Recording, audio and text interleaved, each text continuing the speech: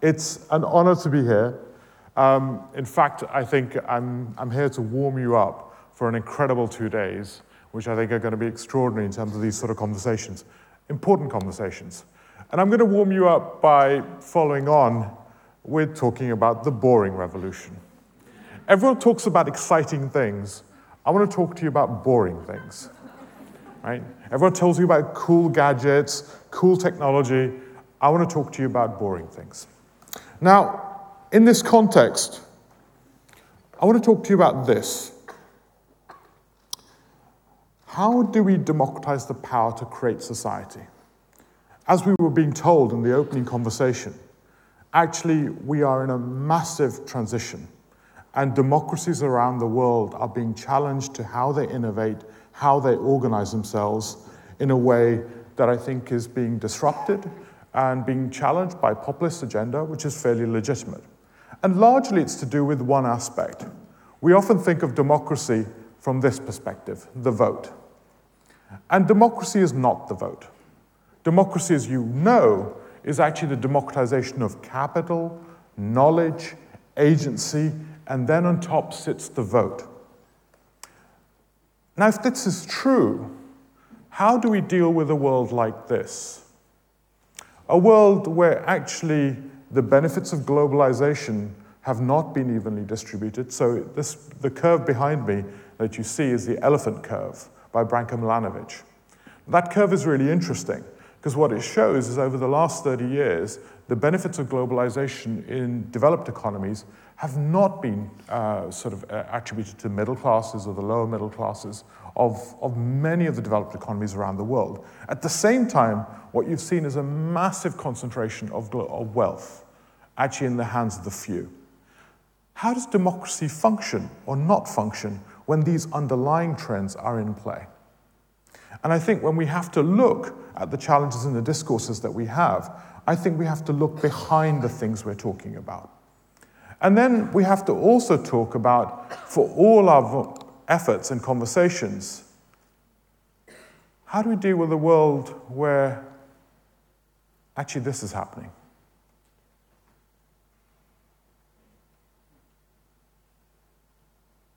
A world where effectively over the last X number of years, actually we've just not been able to handle the number of anomalies. And I think the second part of this slide will show you basically every major global city has, in 2017 and 18, saw themselves being the center of actually temperature anomalies.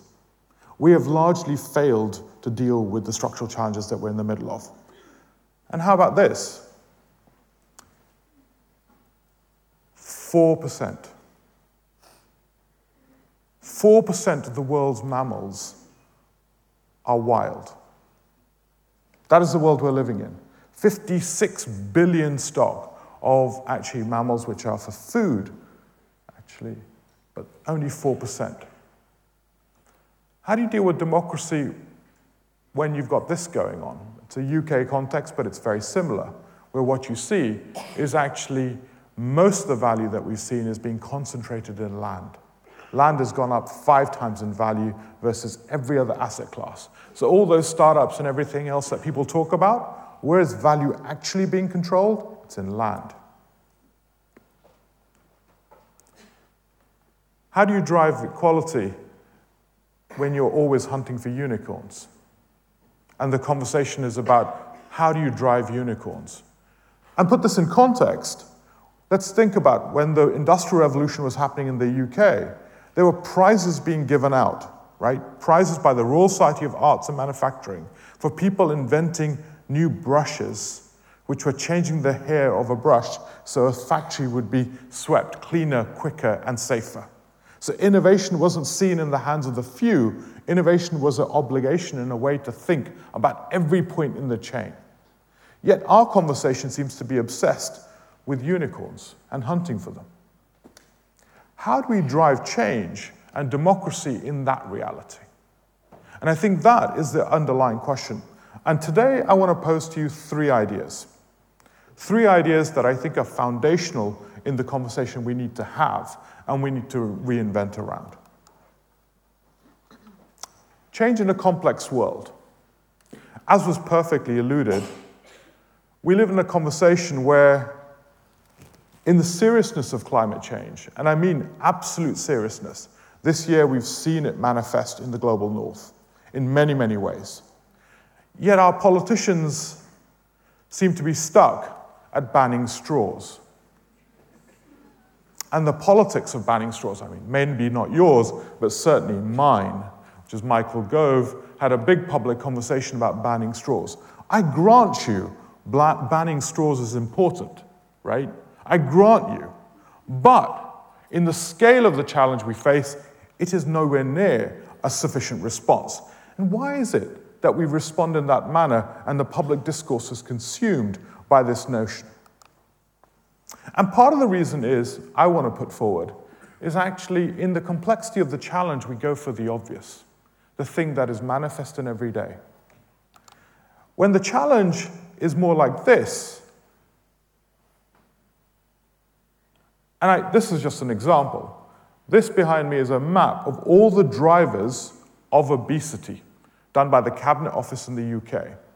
All the drivers and actors driving just obesity.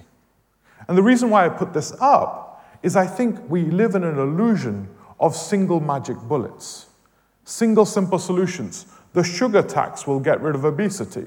We need to do something simple about writing an obesity strategy, which will somehow change the world. Local authorities and city council leaders and politicians talk from this notion of simplicity, of managerial simplicity, in what is a complex, interdependent world. How do we drive change? And it isn't perhaps in the same way that we've imagined the architecture of change for the last 200 to 300 years. Because I would like to put forward to you that we've gone from living in a perceptibly infinite world of the 15th and 16th century, where actually our externalities never touched anything that we could imagine, to every externality now being interconnected. We have moved to living in a small world situation, where our externalities are no longer can be forgotten and ignored, but they become interdependent and part of a causal loop. In that world, how do we drive change? And that applies to everything. Whether it's about children outcomes and educational outcomes aren't governed just by schools. Yet, the debate we endlessly have with ourselves is, well, children outcomes aren't great, let's improve our schools. Well, have you seen the latest evidence? How air pollution itself takes 1 year of education off a child's background. 1 year, that's just air pollution. And I'll talk to you about other things later. So how do we create the conditions for change when the drivers and the effects are interconnected? How do you drive change when actually we live in an illusion of the city, when that is our reality? So what you'll see behind you is a massive interdependency. And what you'll see is a big yellow box called cows and grazing. And how do we become conscious and interdependent of our reality, which goes beyond the physical boundaries of Malmo or the cities we live in, which is massively interconnected and actually interconnected in fate and reality to actually that world? How do you drive change when actually there is not just one agency behind that model of change, but 40 agencies behind this change? The example behind is some work we've been doing in Dubai, who wanted to turn around and say, how do you go from operating, if you wanted to go and live in Dubai, how do you go from change, which is saying it'll take 6 months to move to Dubai, to get a job, get your child into a school, to 6 weeks? And you realize every one of those blue dots is a government agency or a database. How do you drive change in that reality? We know how to do single products, single service lines, single databases, but actually the complexity of the world we're operating in is that. And yet it's convenient for us to imagine a world of managerialism where I can control individually that reality, but perhaps that's no longer possible. Or this, when you look at the number of services elderly citizens have access to and how they interact. How do you organize that? Or this, when you look at effectively how we look at homelessness services in the UK, and actually realize there's a whole bunch of interdependent issues, all the way from how policy itself is understood. So in the UK, if you're lying on the street, if you're sitting up at 3 a.m. on the street, you are not classed as homeless, because in order to be classed as homeless, you have to literally be lying down. That is a policy. Right? And actually, housing provision, which is the housing program, is actually, so most of social housing around homelessness isn't even about counting, it's about how you allocate public houses, which is all to do with completely different attributes. It's to do with how you allocate public goods, nothing to do with the reality of people dying on the streets, which is also very real right now.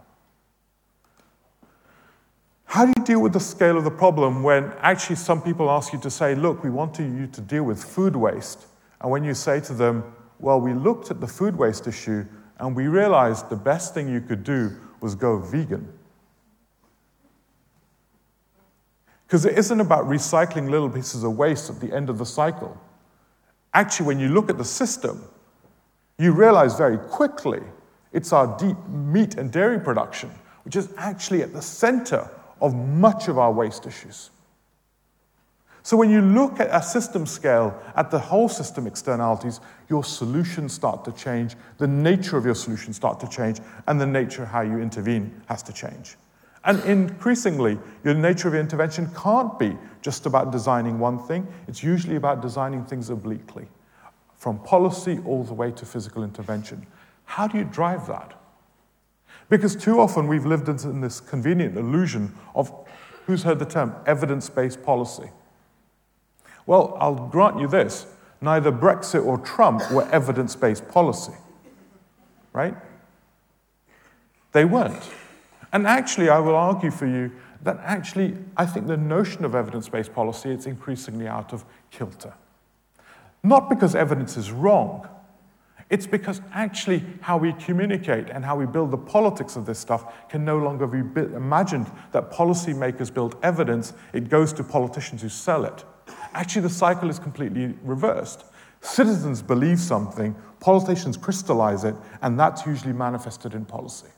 So if you want to change this reality, you have to change the underlying reality of how citizens access knowledge and believe in the world.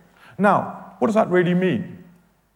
Well, what it really means is that if you create a life and a capacity of citizens which is increasingly precarious, where they are psychologically vulnerable, where work is uncertain, where the future becomes increasingly precarious, it is no surprise that fear becomes a very powerful political device. It is no surprise evidence is not the means of organizing. So the underlying conditions that you create in a system drives decision-making, not necessarily evidence. And yet, somehow we seem to be locked into a way of thinking around this stuff, which requires us to actually imagine a mechanistic idea, whereas perhaps what we need to do is build the conditions for progressive realities. And progressive realities cannot be delivered by just one actor or evidence. It requires movements. Why does it require movements? Well, when the reality is air pollution is impacting the outcomes of children, yet drivers still persist on having arguments about their right to drive. And you go, well, let me just break this down to you. You are literally killing people. 900 people die in London as a result directly to air pollution. Let alone the particular impact on cognitive performance. How do you drive change? You have to drive change by building the politics of movements. You have to embrace and build those conversations in a completely different way. But underpinning this is a reality that innovation cannot be delivered by a strategy in the hands of the one, but it has to be built by building innovation capacity in the hands of many. Now, why is that important? Because this isn't just about democratizing the means of production, the means of doing. It is about democratizing the means of innovation. And that is something else. Democratizing the means of innovation is about democratizing the capability to care, to create, to be autonomous, to be interdependent, to be conscious, to be creative. Yet actually most of our theory is organized around control. Most of our contracts, our employment contracts, are perceived around control. They're not perceived to unlock and ennoble you. When we know that every one of you is more extraordinary than any general artificial intelligence that's ever been made. Ever. Do we really think we've released the full capacity of every Malmo citizen? Do we really think we've unlocked their full capacity? No. That, I think, is the fundamental challenge, that if we move into this reality of a systems, we have to democratize the capacity to innovate and care. And that means addressing all these things. And it means further, when you work at the level of systems, you have to drive recognition, interdependency. So that big diagram that I showed you isn't about you or I commissioning somebody to say, draw me a systems map. It's not about that. It's not about me imagining myself as God so I can see the world of problems. Actually, it's about building consciousness and interdependency of my reality impacting on your reality. And in that consciousness, we become actually aware citizens. We become aware not only of our sovereignty, but more importantly, of our interdependency. And in the consciousness of our interdependency, we can drive new models of change. And that reality sits quite comfortably, and I'll talk a little bit about this later, in actually the nature of how our industrial revolution is transforming. Last on that cycle, you see the fourth industrial revolution, right? So you saw which is craft, and all the different stages of it. And the fourth industrial revolution looks very similar to the craft revolution, which is about decentralizing innovation, decentralizing creativity, and decentralizing the capacity to innovate all the way through. And so I think we're moving into an age that has to unlock that collective capacity to innovate if we're going to deal with the complexity of the scenarios that we have in front of us. It is absolutely critical. We need to move away from imagining that you can write a strategy for obesity to actually building the collective movements of change, which are absolutely necessary. So that's idea number one. How do you deal with complexity? Idea number two is around this. Now, the reason why this is important is many of you, as leaders and thinkers in this space, will have been aware of stuff like smart contracts and all the work that's been going on around that. But how many of you are talking about smart policy? How many of you are talking about smart governance? How many of you are talking about code policy? Policy written in code. And the reason why I talk about this is increasingly we're operating in a world where governance and bureaucracy as we know it is being reinvented. Bureaucracy as we know it and governance architecture that we know it is a product of effectively the Kaiser and the German Revolution that happened. It is very similar to how it was designed then. And what we're seeing technology fundamentally do is reinvent bureaucracy. Uber has not destroyed the taxi driver. What it destroyed was effectively the cab office. Right? Well, we've got a bank in Europe which is being advised by Infosys to go from 50,000 people to 800.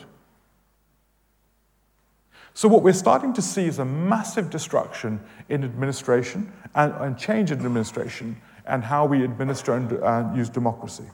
But actually our governance architectures have not really changed or evolved in those realities. How do we do governance in an age of complexity and interdependency? Too often, the narrative is about let's burn the red tape. Governance is holding us back, holding progress back. And actually, it's not. Governance doesn't need to be a means of control. It can also be a means of ennoblement, making you more noble to act in an interdependent world.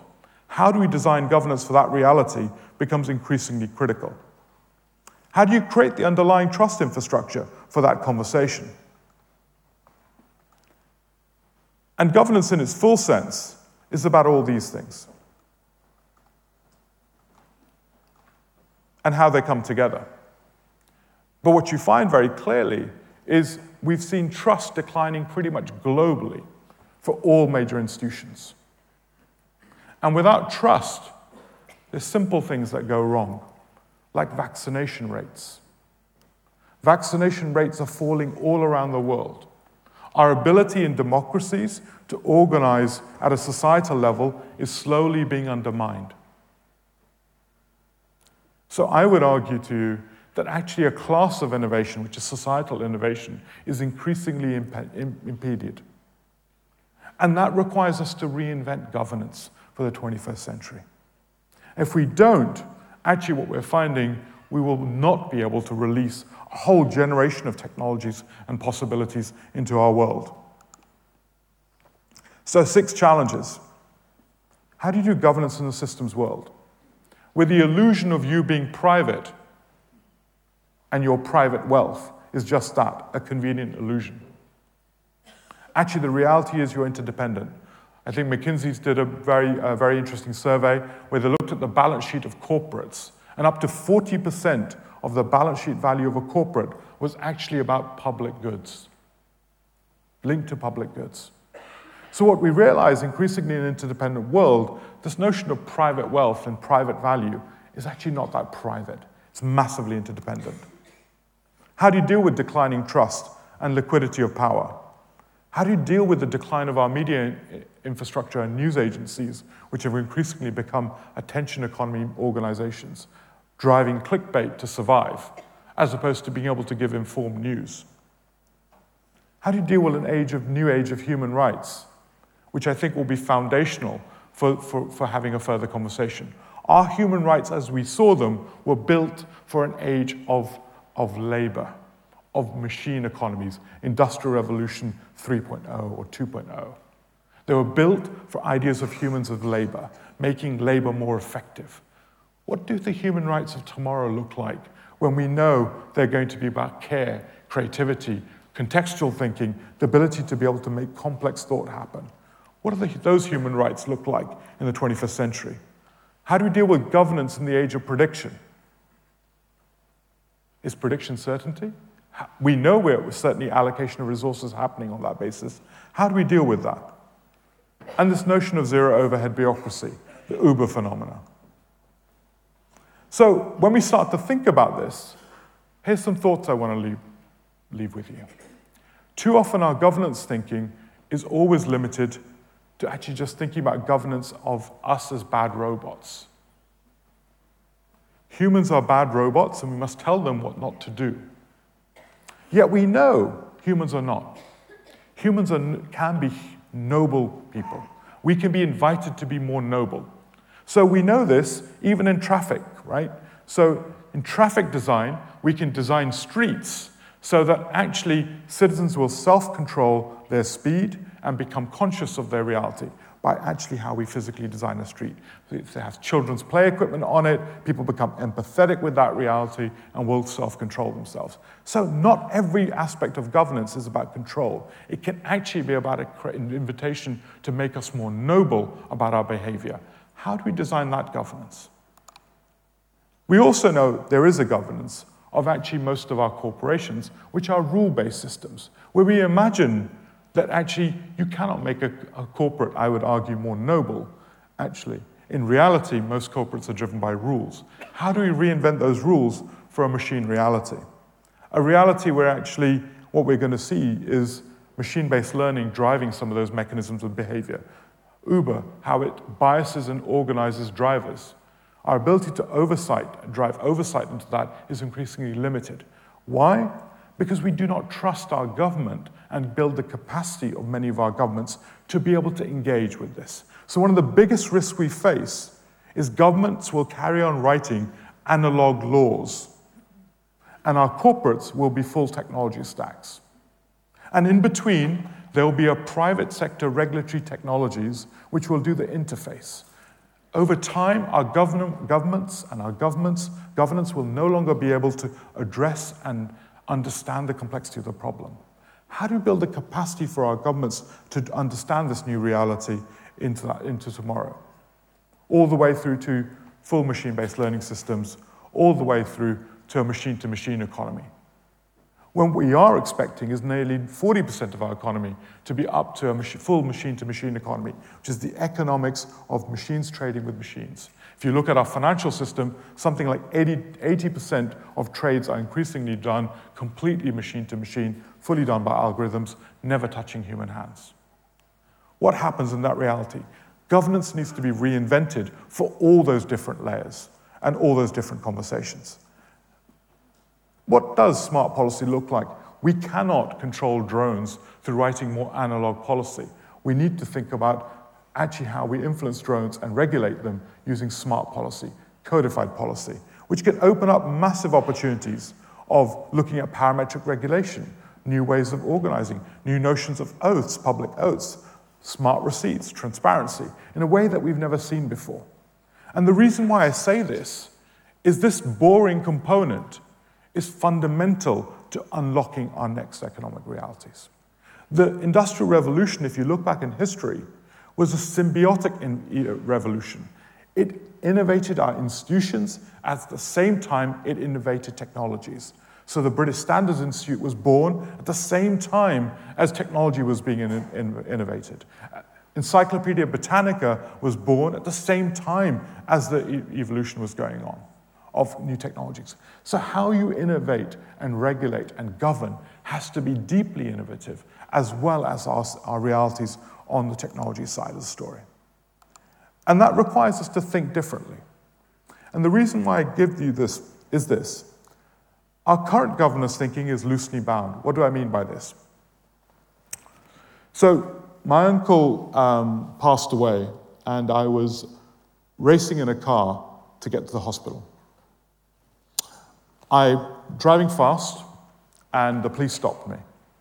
The police stopped me and said, what are you doing? I was like, well, my uncle's passed away, I'm trying to get there. I said, okay. I said, I have to issue a ticket, but when you get this, go to the judge and explain what happened. I said, okay, fine. I went to the judge and said, look, my uncle passed away. He said, you seem like an honest person. And he basically said, don't worry about the ticket, waive the ticket. Now this is what I would call governance with a loosely bounded reality. My car didn't stop. My car wasn't automated not to be controlled and not to be allowed to drive. I was allowed to carry on, but actually I was allowed to make local decisions which are particular to me in an extreme condition. Yet technology is increasingly driving this conversation to be tightly bound. My car will not be able to do more than 30 miles an hour. My car, perhaps once it's stopped by the police, I won't be allowed to drive it. What happens in those conversations? Do we want governance which is that way inclined? Or do we want governance which is about ennobling us? Which actually says to me, Indy, you're driving too fast. Indy, you will have the risk of impacting people. What does that governance look like, which is actually about inviting us to be more human, as opposed to just inviting us to be more controlled? This is a choice about how we design the future. If you leave it up to technologists and coders, they will go for tightly bounding this system. But we know that is not the right way to do stuff, because history has taught us we cannot deal with complexity and diversity in that same way. And I think we have to start to imagine these futures through that lens. So if we are going to look at this third horizon of governance, how do we look at some of these issues? How do we make sure it's loosely coupled? How do we make sure actually new forms of actually contracts and infrastructures are on the table? Self-governance infrastructure. Deal with some complexity in different ways, all the way through how do we build legitimacy? I think building this side of the story is going to be critical to unlocking the innovation capacity that we've been talking about. And we need to do this by building experiments into this reality. So here's a plea. When people say burn the red tape and we need less governance, it's rubbish. What we need is new governance. We need to empower people to reimagine governance for the 21st century. It will be different models of governance that invites us to be different. How do we build that capacity is going to be fundamental. If we destroy governance, as we're being pleaded to around the world, everywhere seems to have a red tape challenge, cut a little bit of red tape. Actually, what we're doing is empowering the monopolies and the oligarchies and the wealth infrastructures to drive this conversation in the way that fits them. And what we're driving is the concentration of power in the way that we've not seen. And the unfortunate thing about a coded reality is our ability to uncode and unwind that concentration of capital and power will be very limited because we won't even be able to see that world. So it is a critical time that we empower, and we empower those realities through that way. And why it's critical is everything is up for grabs in ways that we cannot imagine. Planning. Will planning in the 21st century be done as zonal planning? Unlikely. It will almost certainly be reinvented through outcome-based planning models using sensors. Will land rights be unlocked? Yes. Property rights, as we know them, are a bundled set of realities. If we unbundle them between current use rights, property rights, future development rights, resource rights, technology can unbundle these rights and allow them to be taxed differentially. So speculative value of future development could be taxed completely differently from actually the use value of our world. This is the opportunity on the table that technology is offering up. But we have to create the capacity for our governments to be able to open these conversations up. All the way through to looking at this world in terms of how you can finance differently, how you can look at programmable enterprises, how you can build a preventative health economy as a result of this stuff. If we want to build a preventive health economy, we are going to have to not only build the data infrastructure, we're going to have to build new accounting infrastructure. The reason why we don't have substantial investment in preventative health around the world, the Scandics are different in many ways. The reason why we don't is our accounting infrastructure for states doesn't take account of future liabilities and future costs. So future 10-year costs of whether it's in the US, for example, to go to prison cost $144,000 a year. $144,000 a year. It costs about $75,000 to go to Eton, to Yale. Yeah. It costs £238,000 to put a young person in a young offenders prison for a year in the UK. £238,000. It costs $50,000 to put them in Eton. The reason we don't make these sort of decisions is largely to do with actually our accounting infrastructure. We don't understand future costs, so we cannot actually do the capital investment behind them. And stuff like social impact bonds are looking at changing these accounting rules. These boring things, the accounting rules. Accounting rules for all of you, right? So every one of your CEOs, and many of you are CEOs, you will have stood in front of your employees and said, "You are my number one asset. Every one of you is my number one asset." The reality is, if I ask you to show you your balance sheet and say, "Where are your number one assets?" you'll kind of go, "Yeah, they're in the overheads." Because that's where employees sit. There's work going on to reinvent that conversation.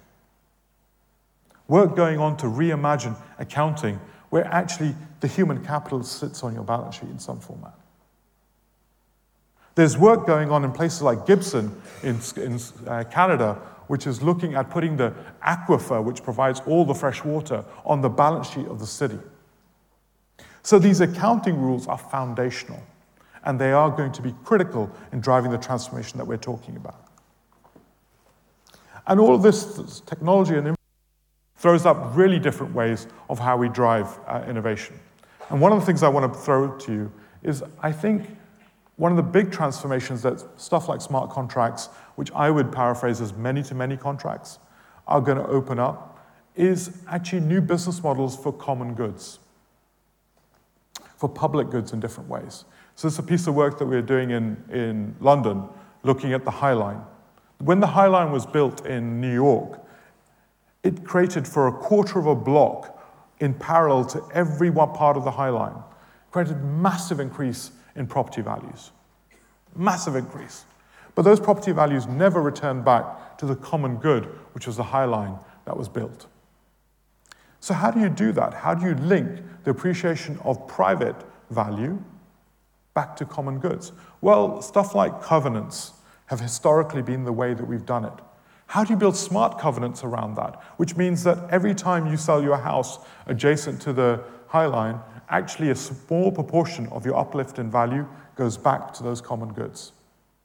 That can be automated, put straight on land registry as an automated algorithm continuously feeding back into those trusts.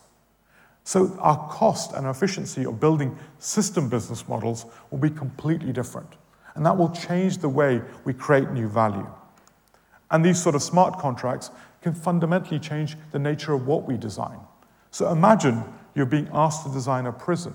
No longer would you be asked to design a prison, but look at actually how we treat and drive the outcomes for people that have offended. And that may be a completely different type of prison. It won't necessarily be holes, little concrete holes. It'll be about rehabilitation when you know actually that's the real issue. So an ashram prison, brilliant example that was done in India, has 97% only 3% reoffending rate, 3%.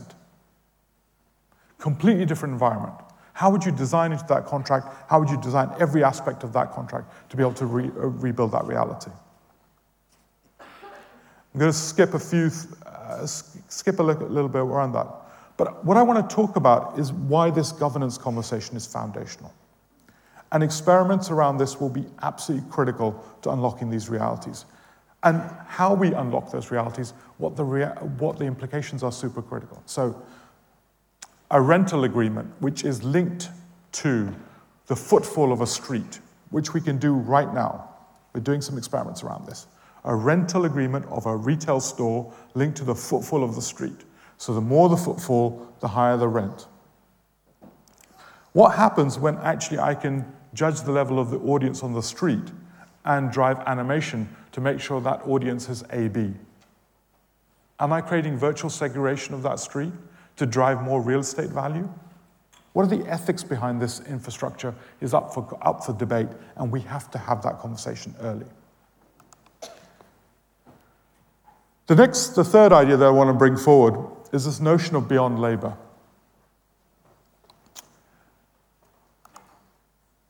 I think this stat should be sobering, only if in terms of how we start to talk about this.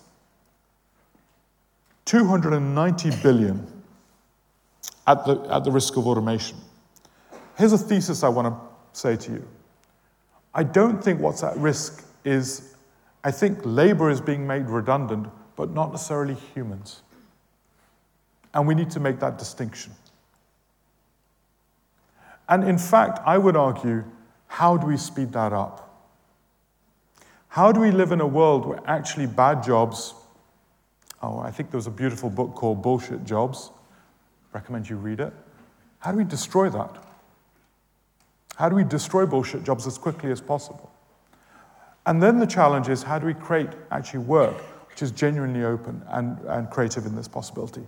I don't think the challenge is that we're going to lose jobs. I think we're going to lose a class of jobs and a class of employment. And as I said, the real risk is in the middle. I think the real world we're about to move into is a post-managerial world.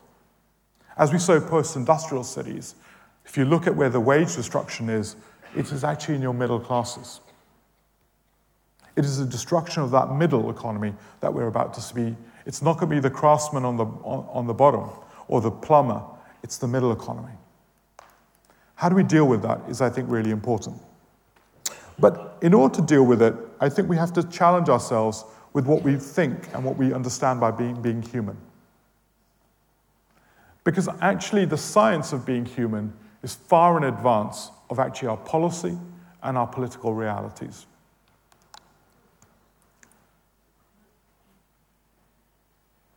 What does the world look like when we know the effects of poverty transmit through generations? Genetically. What is equality? What is justice? when the science is telling us this is true. We conveniently talk to ourselves about meritocracies, which we know are completely rubbish. The notion of a meritocracy is just an illusion of fulfilling your own ego.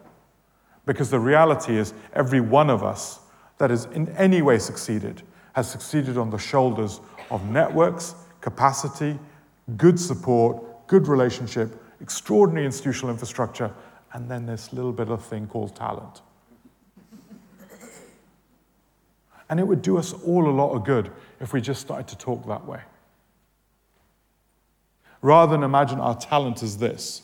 It's not. That's my talent. I sit on the shoulders of extraordinariness. But what does justice look like when we know this is true?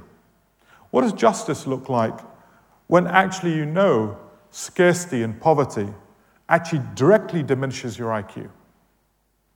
And you make bad decisions.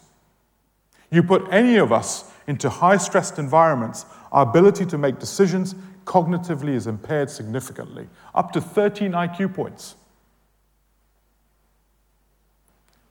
What is the fairness of an exam when a child is in those different conditions? What is the fairness of a child when actually if they come from a stressed household, they will not, even if you give them the same nutrients, they won't absorb them. Biologically. Those are just the one aspect of reality. Second thing is actually the illusion of me as an individual. You often hear this conversation, I am an individual, I am me. Well, it's kind of a nice idea, perhaps a little out of date. What is it? I think less than 10% of me is human DNA. 10%.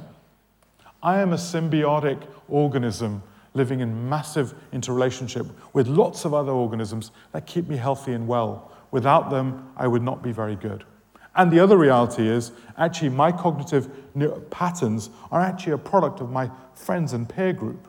They aren't even just mine, shared. So if we know we're temporally linked genetically through time, we also know that we're spatially linked in terms of our cognitive patterns, our biological realities. How do we deal with that world? How do we deal with this world? When we know, actually, in terms of emotional scars, the impact they have on our cognitive performance. Emotional violence has massive impact on our ability to think and care and create. All the rich cognitive functions that we need for the 21st century are massively impaired by these things. How do we operate in a world of this? This is a brilliant piece of research by Dr. David R. Williams in North America, who basically did a 10-year longitudinal study on looking at the impacts of why Black Americans were dying, equally educated, were dying in advance of their peers, 10 years in advance of their peers. What did he find? He found that actually it was the effects of everyday racism. Everyday racism, not banging people on the head, but the small micro-violence. And you've all felt it, right? You know that moment that you have a shitty conversation with your manager or somebody has an abusive conversation with you? What actually happens is you get raised levels of cortisone in your bloodstream. That cortisone that soars through your bloodstream actually makes you more susceptible over persistent periods to diabetes, heart disease, blood pressure, all those chronic issues. And over a longitudinal effect, that is literally killing people.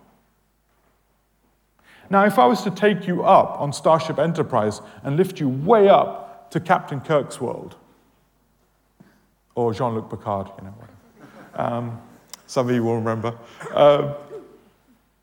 And you look down, I guarantee you we will look back at this period when we both knew the molecular effects, we knew the institutional causes, and we recognized that people are literally being killed. Literally being killed. So in poverty terms, right, we know parts, certainly in the UK, I don't know the Swedish context, but I certainly know the UK context, there are parts of the UK which are 20 years life difference between the richest and the poorest. 20 years. If I was to tell you I'm going to take away 10 years of your life, how would you feel? That is what we're almost agreeing to do.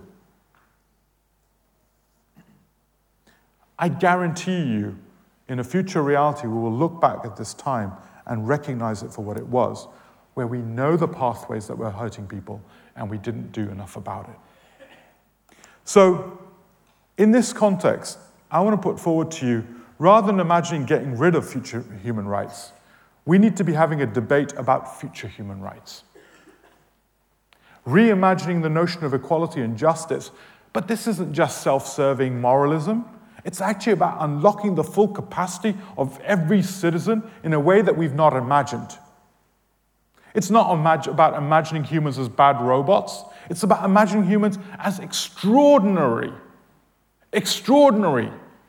Far more extraordinary than any general artificial intelligence that's ever been created, IBM, Watson's, whatever. More extraordinary than that. Have we unlocked our full capacity? No. What would it mean if we really thought about humans through that lens? What would it mean if we really didn't think about humans as overheads and robots to be controlled, and we thought we could control them in small, simplistic employment contracts of rights and terms? What if we saw humans as a source of creative wealth and value? What if we really started to see in this economy, how do you create this capacity? If we can see that, we can create the capacity to care, to create, to innovate, and democratize those capacities in a way that we've never imagined. And I think these are fundamental. So when you bring these ideas together, what I want to say to you is I think we're in a pathway of a great restructuring. And great restructurings aren't just about the technologists. I think there's some great work happening in startups, and it's really important. But I think great transformations are about transformations of every other part of our lives. Our institutions, our notion of rights, our notion of actually how our society operates, these have to be reinvented. And it isn't about destroying the case for those things, it's about building the case for those things. And if we're going to build this new future where humans, how we reimagine ourselves, and remember, every age has reimagined what it means to be human in order to reimagine the world around it. Leonardo da Vinci conceptualized the biological, physical human as an individual.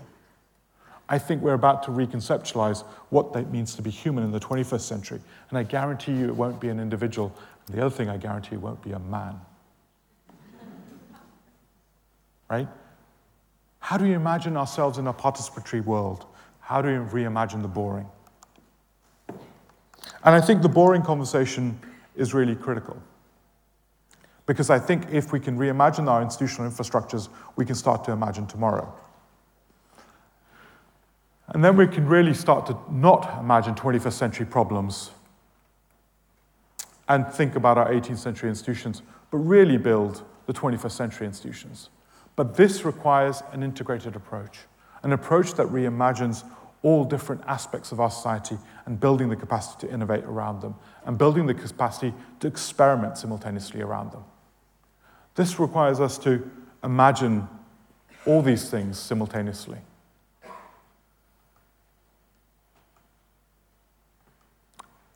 This requires us to reimagine this stack.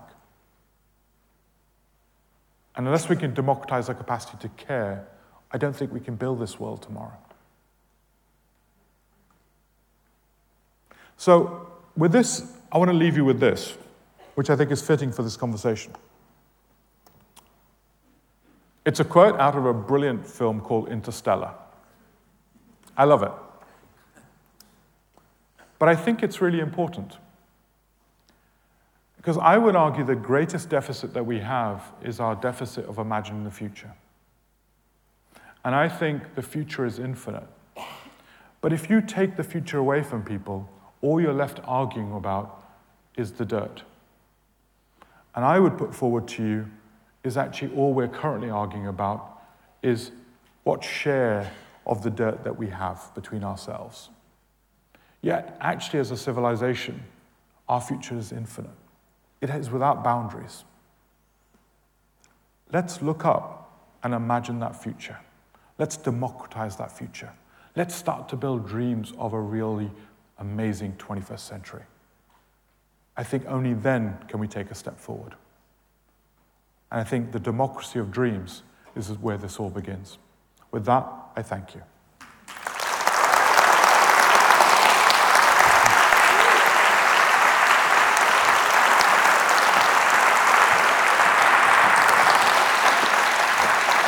Thank you so much, Indy.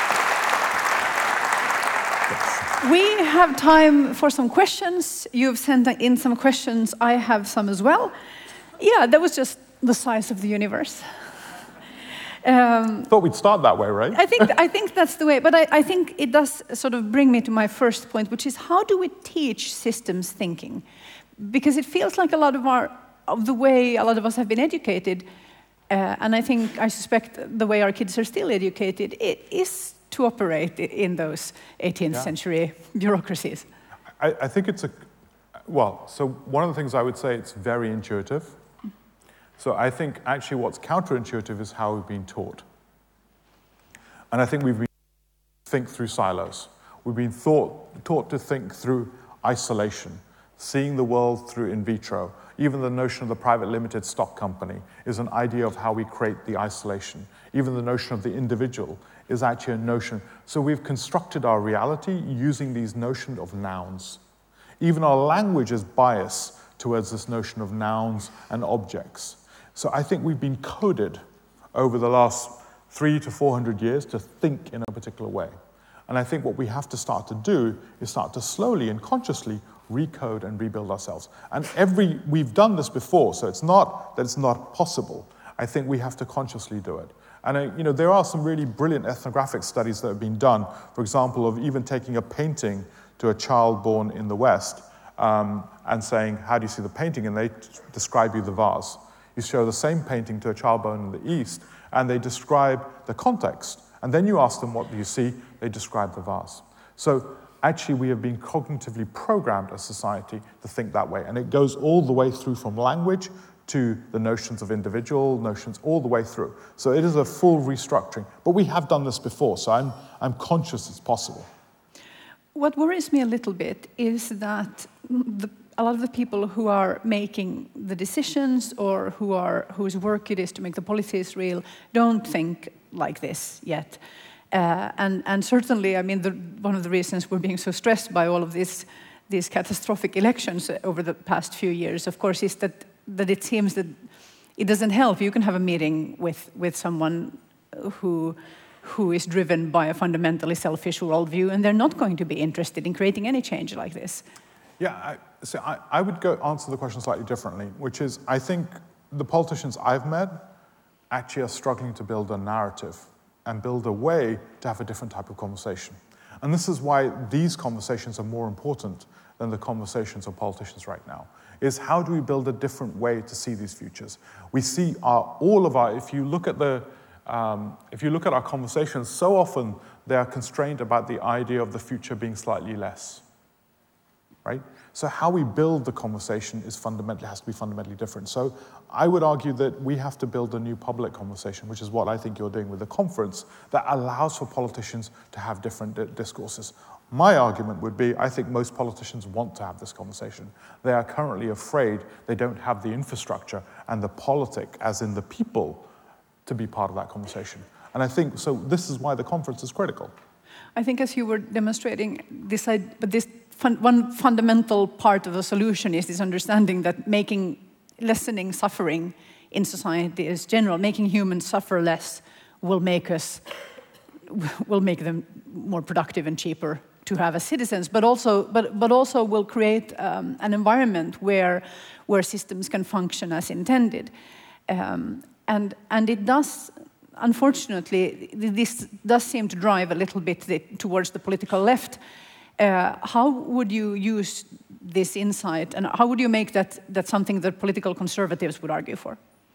So I would say that the political conservatives, I think words like freedom need to be re-embraced. But I think we have to create freedom for all. Mm-hmm. And I think we have to talk about actually how to create the capacity for that freedom. And what I suppose I've been trying to say is actually in order to create the freedom for all and unlock the full capacity and create the frameworks for everyone's capacity to be unlocked, we have to create a new institutional relationship. So I think these relationships between the left and the right aren't necessarily at odds with each other. They just need to be reframed and reorganized. And I think for me what's fundamental is two things. One, reimagining that the future is infinite and genuinely believing in that. And then genuinely starting to have belief in actually the foundational capacity of what it means, how extraordinary humans are. And then rebuilding our institutional infrastructure. So our schools, our educational infrastructures were built for an industrial age. How do we re-gear them for the 21st century? How do we create society for the 21st century? We built all that stuff. We know we can do extraordinary stuff. So the question is we have to reimagine the human development infrastructure for unlocking that capacity. So I think there's two parts of this conversation. One is reconceptualizing the human at the center of the story and reconceptualizing the capacity to unlock that value in a completely different way. I think you maybe just answered this, but I'm going to ask you to spell it out. So here's a question from Danina Mahmutovic, who asks, what do you say to relatives in not as developed countries that want to do everything that we do in the West, fly, drive, splurge, etc.? They see it as progress when we actually need to live more like them. Hard to deny their desire when the West is the one fucking up. Yeah. What do I say? I think the conversation in that is I think the conversation on that is, I'm not sure I can stand on any form of hallowed ground and tell people what not to do.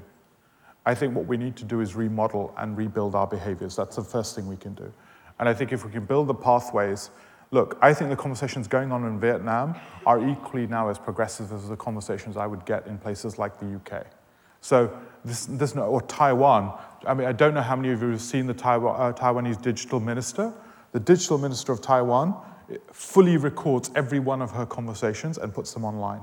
Extraordinary, right? Every one of our conversations. So this notion of kind of those, I think we're moving to a completely different world already. And we are having these conversations pretty much globally. So the question I think we have to do is how do we move forward? I don't also believe in a scarcity model. I think there is capacity to unlock new value and new ways of organizing. Our civilization can grow. It just can't grow the way it's been growing. It can't build the externalities in the way it's been doing. I think as a civilization, we can still become extraordinary and still become richer and more complex in new ways, as we've done. But I think we can no longer build the externalities, whether it's in carbon or whether it's other forms, into our natural landscape. So I think we have to reimagine the future together, but we have to reimagine it not just in LA, we have to reimagine it everywhere. And I would say, how does Malmö have a science fiction festival as much as the science fiction festivals and Afrofutures work that's going on around the world? We have to reimagine the future much more progressively. And I suppose part of it is also figuring out how to explain that the future we're building, the next step is going to you can also move directly to that. You can skip all the things that suck about our lifestyle and just move directly into a lifestyle where people are actually happier and more fulfilled as well. I think we have to create the capacity to be able to people to think like that. And that's where I think places like Sweden and Denmark and the Nordic countries actually have a massive opportunity. You have a massive institutional infrastructure, and you still have some capacity of societal trust and societal infrastructure to take that next leap. And I think that next leap is about recognizing, and when I was in Norway, one of the extraordinary things that I saw was actually welfare is not seen as a cost, welfare is seen as an investment. And even that is breaking down in places like Norway because of actually migration issues and not insufficient self-similarity. But if we see welfare as an investment, I think we have a completely different conversation of the future. And we need to see that possibility together. Very good. Thank At you. the ConfQA, you can find, or under that hashtag, you can find a ton of questions for you. Indy, of course, is on Twitter. So you can also continue this conversation there. Thank you Dear very friends, Indy Johar.